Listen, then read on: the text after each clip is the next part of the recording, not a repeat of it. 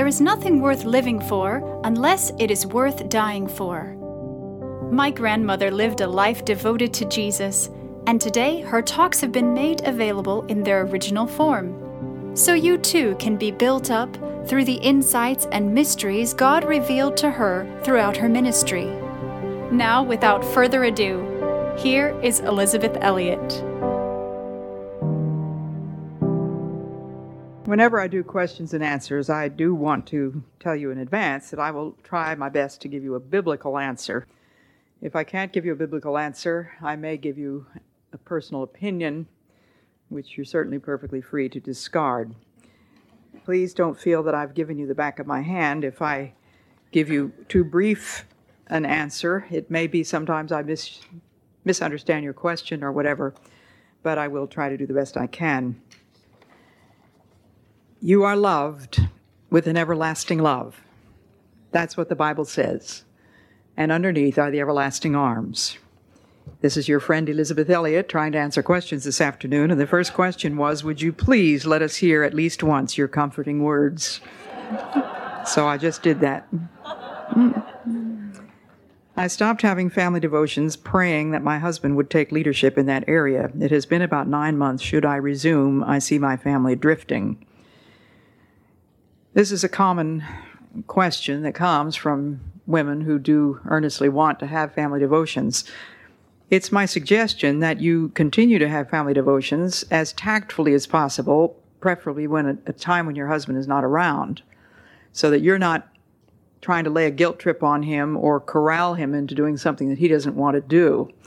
Unless he strenuously objects to your having family devotions at all, I think it is your responsibility to take the leadership in that area. You're just the mother and you're training your little children. It's different from taking a position of responsibility or authority in the church, which we are strictly forbidden to do. Serenity is important. Do you find that to-do lists affect your serenity? They used to.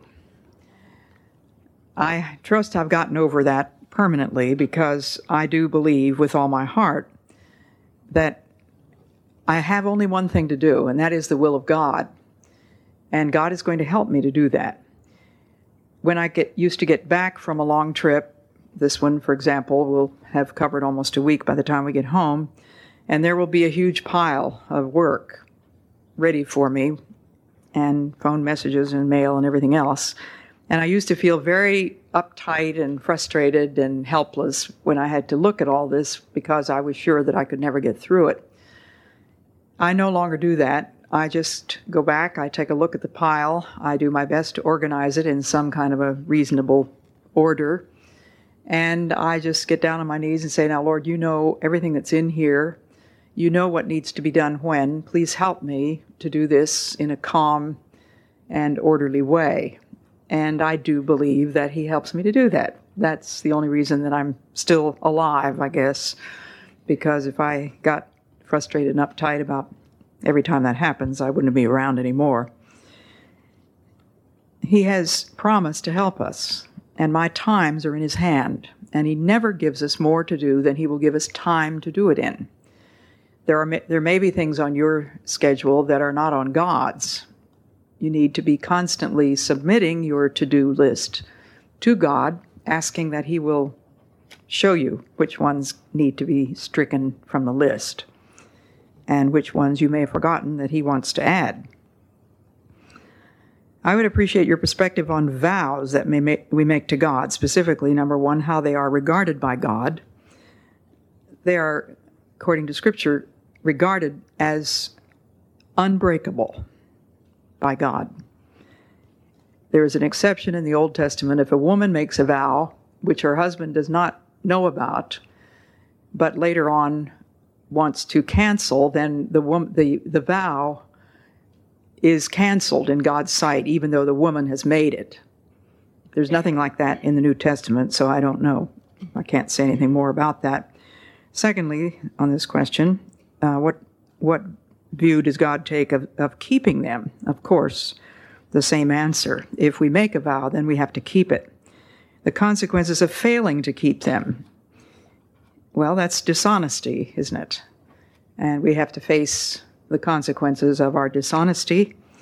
There's a verse in the Psalms that says that the man who makes a vow must keep it even if it is to his own hurt. And that's a principle that you certainly should be very careful about in your own life. And when you're careful in your own life, then you have a responsibility to teach it to your children. And as I was writing my book on the shaping of a Christian family, which is the story of the home in which I grew up, I came to this whole question of parents' honesty and fulfillment of promises and that sort of thing. And for the life of me, I could not remember one single time ever in our growing up years that either parent broke any promise. And I called my brother who lives nearby, and we've had some discussions about it. None of us has ever been able to think of any time in which our parents broke a promise to us. We knew that what our parents said they meant, no matter what it might cost. Now, God might bring circumstances which would make it impossible to keep a promise. But insofar as lies with us, it is a very serious thing to make a vow. And that's one of the reasons we have so many divorces, because vows are taken very lightly. The word commitment means next to nothing. And young people talk about writing their own vows, and I've seen some samples of those, and it just makes me want to sit down and cry, because they're usually nothing to do with vows. They're descriptions of how this pair happened to feel about each other at the moment. And we married people who are sitting in the audience can tell them that in about another 24 hours, you'd want to change those. Here's the first time I've ever been asked this question, and it just happens to be a very appropriate one at the moment. Do you know of a Christian academic high school? Yes, I know of a Christian academic boarding school, which is a high school, because that's where my 17-year-old daughter will be going this coming fall. It's called Grenville Christian College, and it's in Ontario. And my husband and I have been there twice. I've given the commencement address there. We are extremely impressed with the campus, with the students, with the faculty, with the headmaster, who is a friend of ours. So that's the name of it. It's Grenville Christian College. It's in Brockton, Ontario. How would you define a meek and quiet spirit, and how is it developed? Well, the word meek is very often confused with the word weak. Don't ever confuse meek with weak. Jesus was as meek as a lamb. He was never weak. Moses was called the meekest man on earth. And I don't think many of us would think of Moses as being a wimpy man. Meekness means acceptance of God's place in his economy, of the place that God has given to us in his economy. And Moses recognized his place. And on the occasion when he was challenged by a bunch of people who thought that they ought to have equality of authority with him, Moses had the good sense not to get into the ring and fight with them. He simply said, "Meet me here tomorrow morning. We'll ask the Lord what he thinks about this." And the Lord's answer was rather dramatic. The ground opened up and swallowed Moses' opponents. As for how it is developed, acceptance of God's estimate and of his assignment. Jesus said, "Come to me, you who are tired and overburdened, and I will give you rest. Take my yoke upon you and learn of me, for I am meek and lowly in heart." A newer translation says, "I am humble and gentle in heart, and you will find rest for your souls." And that's where you're going to learn it. You have to take the yoke of Christ, which is the will of the Father. There's the metaphor, I think, is of a double ox yoke. Jesus is under one side. He bends his neck under the will of the Father, and he expects me to bend my neck under the will of the Father and move in harmony with him, as the two oxen have to do. And as for developing a quiet spirit, read Psalm 46, "Be still and know that I am God." May I see the hands of you women who were born with a meek and quiet spirit. You see, it's not natural to any of us, but it is available by the grace of God. Any pearls of wisdom you could share from your own experience, if applicable, of taming the tongue? Well, it's certainly applicable. And I don't have any tricks or any esoteric suggestions. The most obvious thing is to keep your mouth shut. Never pass up an opportunity to keep your mouth shut. As for anything beyond that, at least if you slow down and shut your mouth first and then think about it and pray about it a little bit, God will help you to tame what needs to be tamed. I had several questions on that same matter. There are those who maintain that the new birth takes place in infant baptism. Is this scriptural or tradition? I would say it's both. When the jailer in Acts was scared to death, he said, what must I do to be saved? And the answer was, believe on the Lord Jesus Christ, and thou shalt be saved, and thy house. And so he and his whole family were baptized. So that's one of the passages from which those churches that use infant baptism take their cues. And of course, there is strong tradition in some churches for infant baptism. There's what's called covenant baptism. A child of the covenant in certain churches is baptized as an infant. Would you give the meaning of the word grace? I believe it is God pouring himself out in great generosity for you and me. Grace is unmerited favor. And God knows we don't deserve it, and God pours out himself. It is God giving himself to us. What words of wisdom do you have about choosing a mate? I don't know whether this is from a man or a woman, of course. If it's from a woman, my first word would be caution. We are not to go looking for a mate. This is a clear scriptural principle to me that men are created to be the initiators. Adam was created to be the man, the husband who was to provide for, to protect, to care for, to cherish, and to husband his wife. Male anatomy is a very clear illustration or proof of the fact that the male is meant to be the initiator. Female anatomy is obviously for reception. We are receptors, receivers, bearers, carriers, nurturers. And God is himself the initiator. He woos the bride. And we, all of us, men and women alike, constitute the bride of Christ.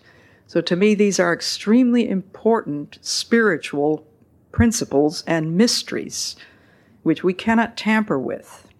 I think one of the problems, one of the great wickednesses that has been the result of the feminist movement is the trivialization of the mystery of masculinity and femininity.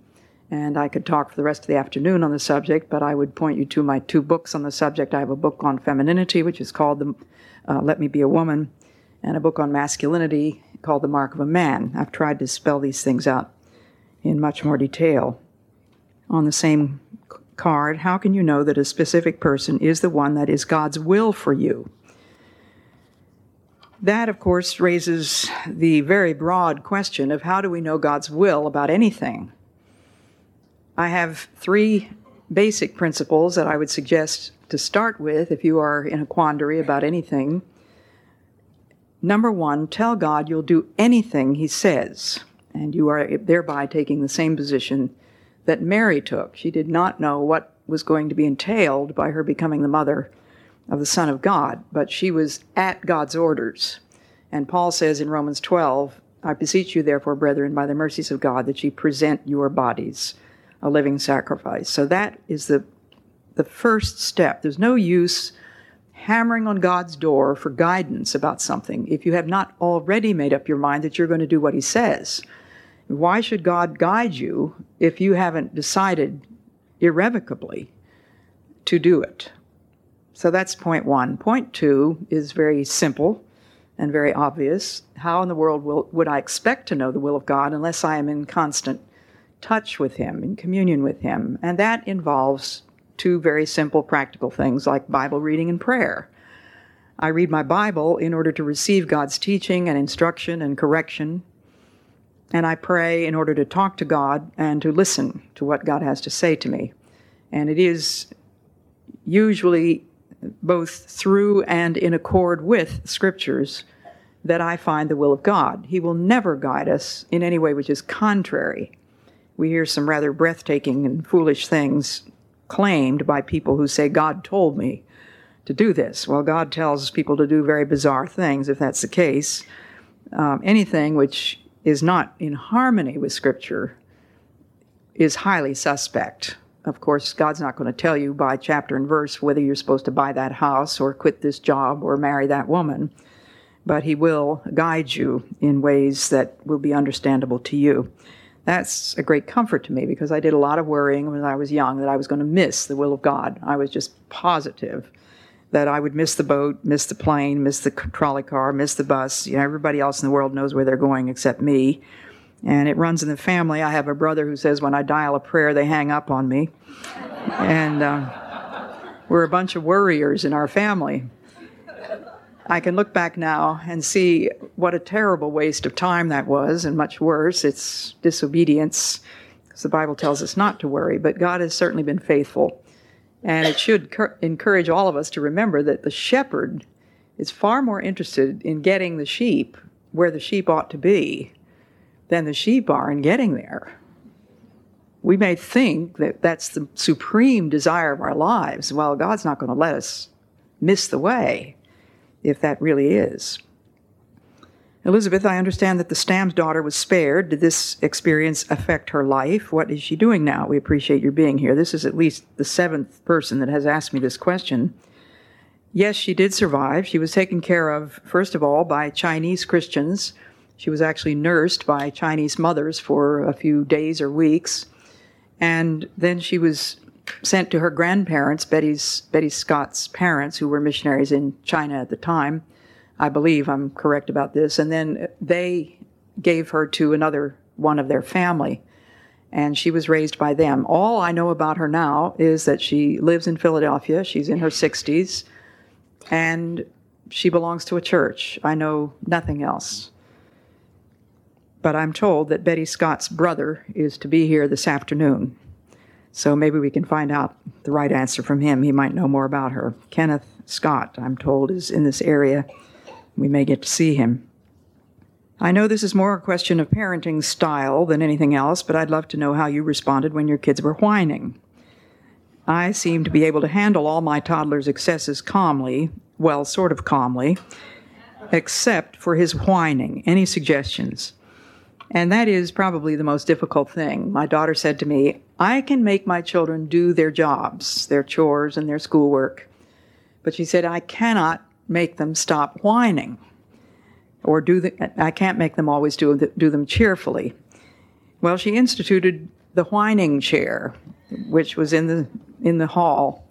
And when she gathered the children around her and explained, anybody that whines or is not cheerful about whatever I'm asking you to do, you will have to sit on that chair for X number of minutes, depending on the age of the child and the offense.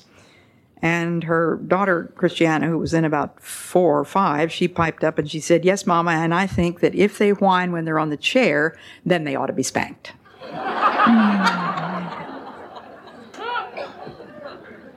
But there certainly are punishments that you can think of, all sorts of creative ideas. One suggestion that I made to my daughter for the older children who are too old to be spanked and might welcome sitting on the chair for a couple of hours so they could read a book or something. How about getting child A to do child B's chores? If they were having a squabble about something or whining over something, that would be very humiliating, to have to do somebody else's chores plus his own. What would you consider a constructive age and format for a child's Bible study outside the home? That's certainly a new one. I believe that Bible studies should be primarily taught by the parents in the home, as it was in our family.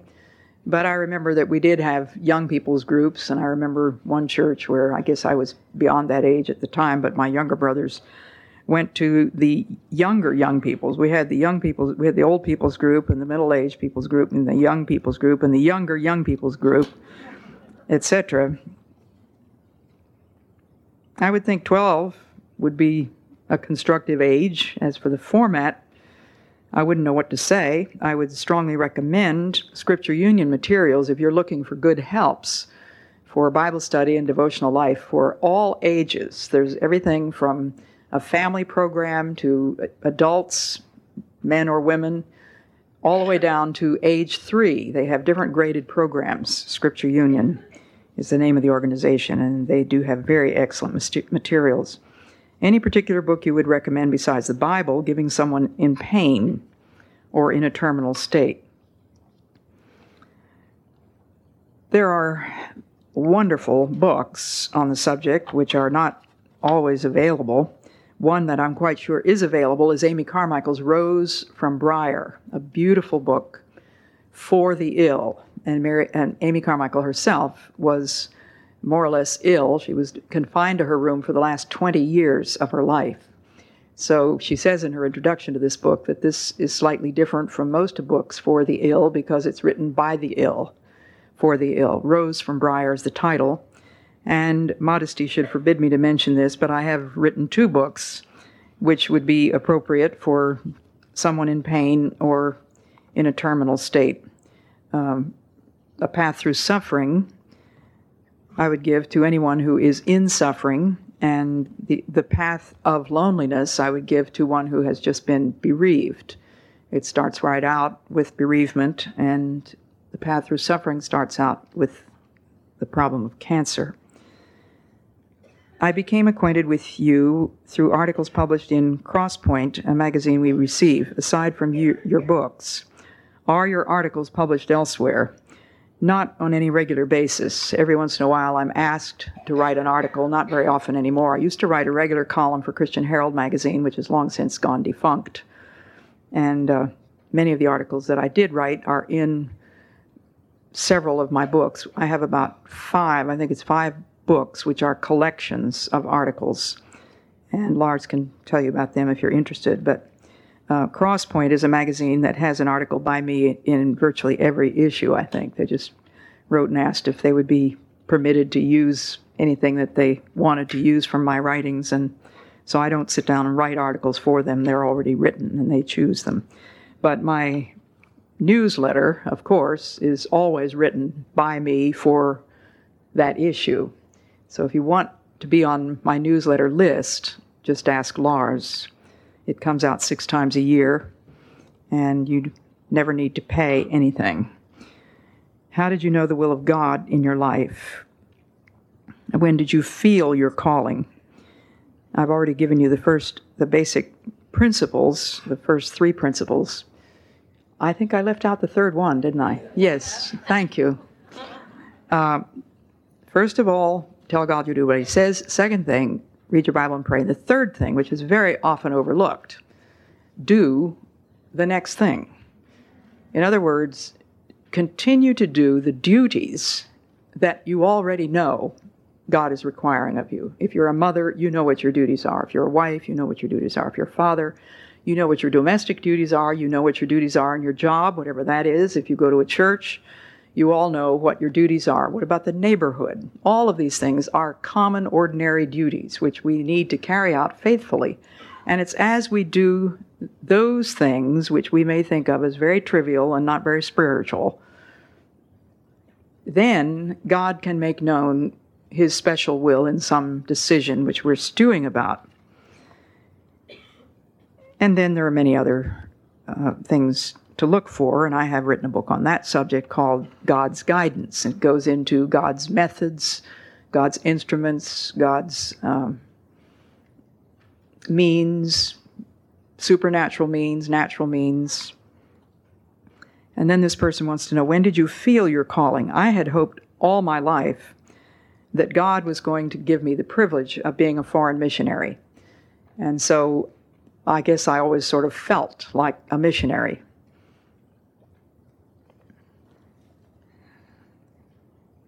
I'm not supposed to read this out loud, so I have to read it. Okay. Modesty persuades me to say, these are words my husband's putting in my mouth, the path of loneliness. I don't have the path of loneliness. Modesty persuades large to say that he doesn't have the path of loneliness. Do you have a few path through suffering? You do have a few. He does have a few path through suffering. He does not have any copies left of the path of loneliness, but you have them at home, right? Already said that. Okay.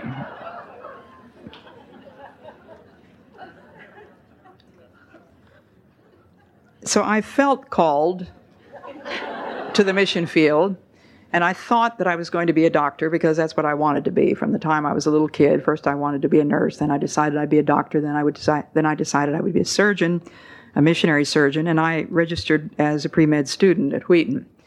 But it was at the end of my junior year that I saw that God had given me a gift in linguistics, and it was then that I heard about the need for Bible translations. And so I majored in Greek and took linguistic training. I don't go by my feelings. I try not to go by my feelings. I didn't have any further feel of a call.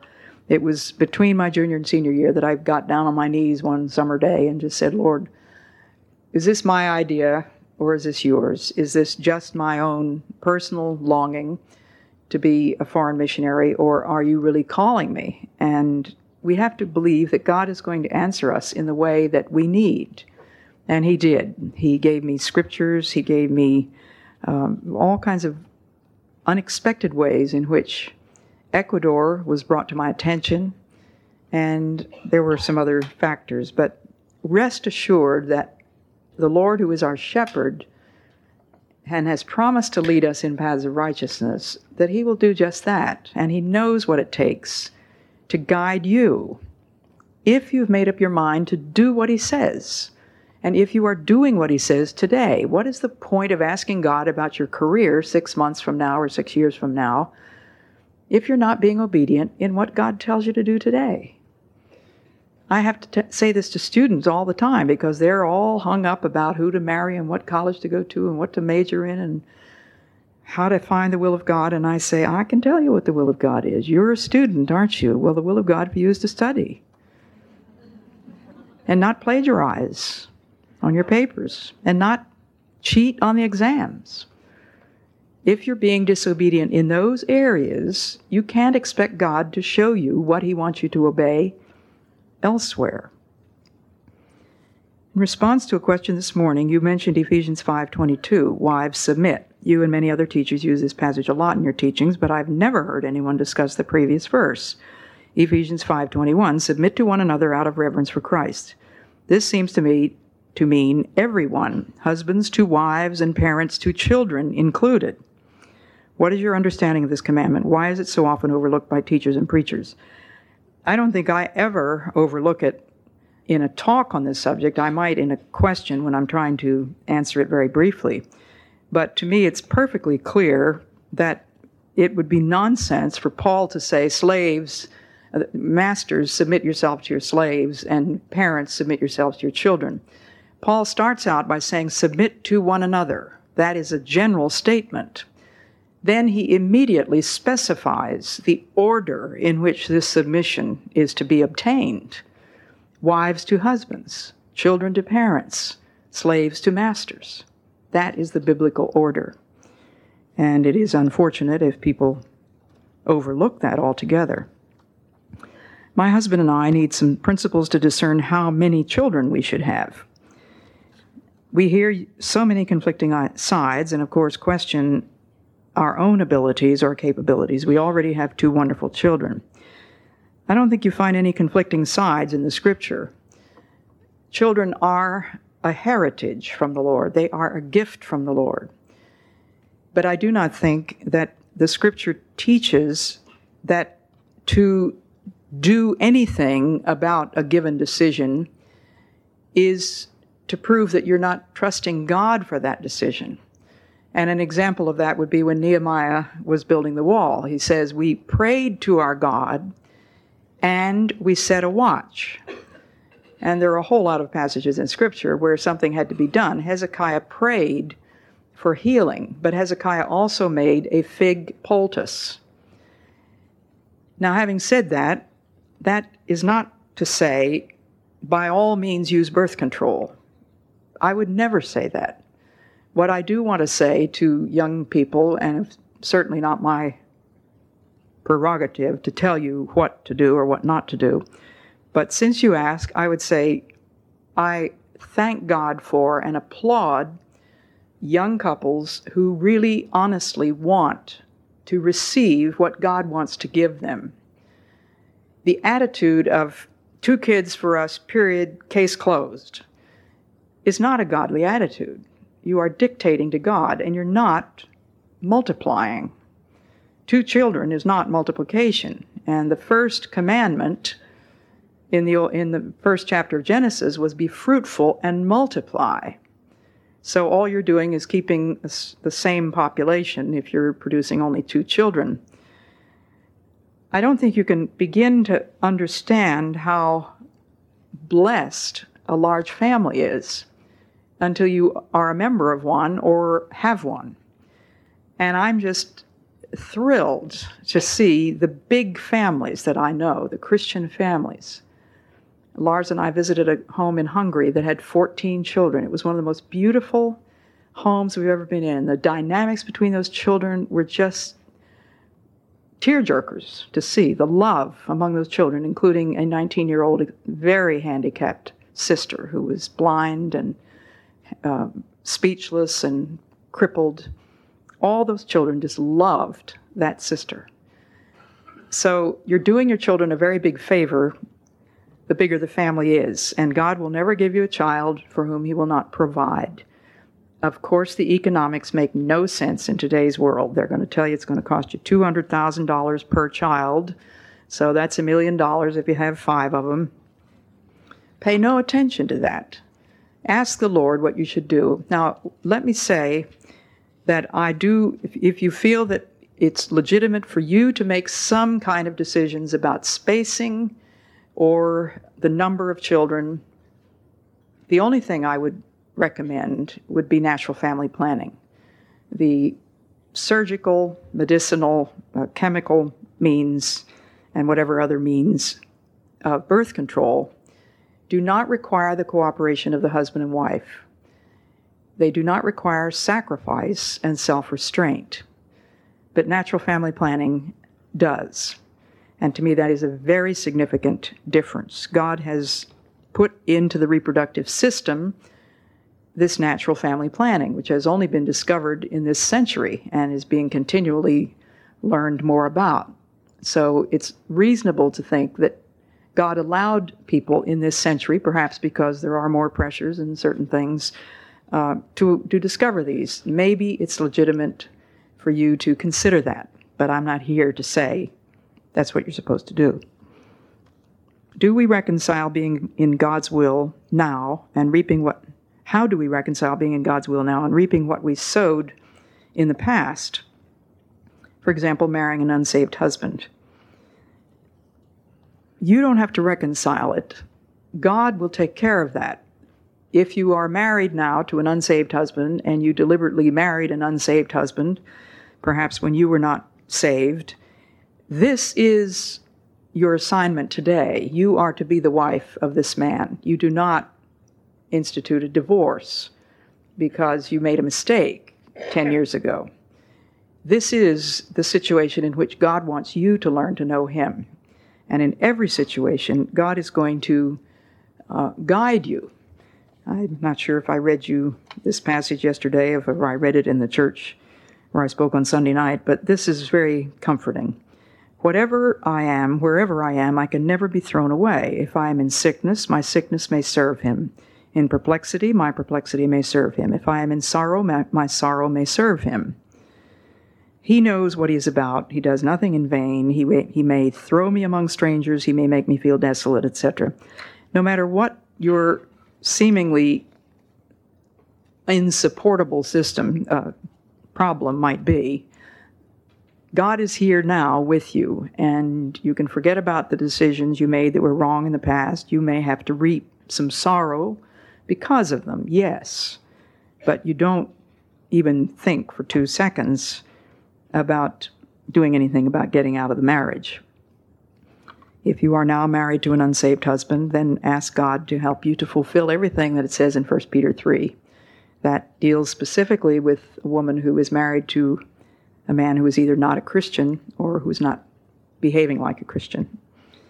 Is it contradictory to pray thy will be done while at the same time praying for something specifically, as you did in praying that God would give you Jim Elliot as a husband? Certainly not, because we are commanded again and again to pray. But Jesus gave us the Lord's Prayer, and we pray specifically, thy kingdom come, thy will be done, give us this day our daily bread, forgive us our trespasses. These are all petitions, aren't they?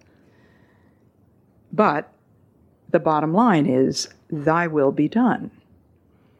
That should be the bottom line of all of our prayers. Paul says in Philippians 4, make your requests known to God. That's a command. Why should I not make my requests known to God? I'm telling God something he already knows, but God wants to bring his child to his knee. God wants to give us things that he cannot give us until we've asked for them, so that we will then recognize that we did ask for him, he did give it to us, and now we can thank him. And I find that if I don't keep a notebook about some of the major prayers in my life, I completely forget about them and don't even think of thanking him. So I've been keeping a little prayer notebook, and it is wonderfully faith-strengthening to go back and see, this is what I asked on this date, this is the answer that God gave me. And over again, there are things which I know I would have forgotten to say thank you for. I would like to know what books you've read besides God's Word which have impacted your life. I was not saved until my mid-30s, therefore I'd like to catch up. Can you include the stage of your life you were in when you read the book? The first thing on the list would be the Amy Carmichael books, and I was introduced to them when I was 14 years old by the head mistress of the boarding school that I attended, and I was hooked, and I began borrowing her books, and then I began buying them later on. C.S. Lewis came along when I was just a year or two later, I think. I was still in high school when C.S. Lewis's, what's the name of the first book? Screw Tape came out, and I was completely swept away with that, and then began reading all the books of C.S. Lewis. And then when I had graduated from college, I was tutoring a couple of homeschooled children from Africa for a year, and while I was sitting there waiting for them to do their assignments one day, I pulled a book out of their bookcase, and it was by George MacDonald. It was called Salted with Fire, and that was a real watershed in my life. I had the pleasure of sitting next to you at the morning session today. You sang so mightily and beautifully. Have you always been musical? I think everybody that grows up in a singing home is musical. I don't really think that that there's anybody that can't sing if they're taught early enough. Now, that doesn't mean that we're opera singers or anything like that, but we did grow up in a home where we sang every single morning. And when we get together, we always spend a lot of time singing together.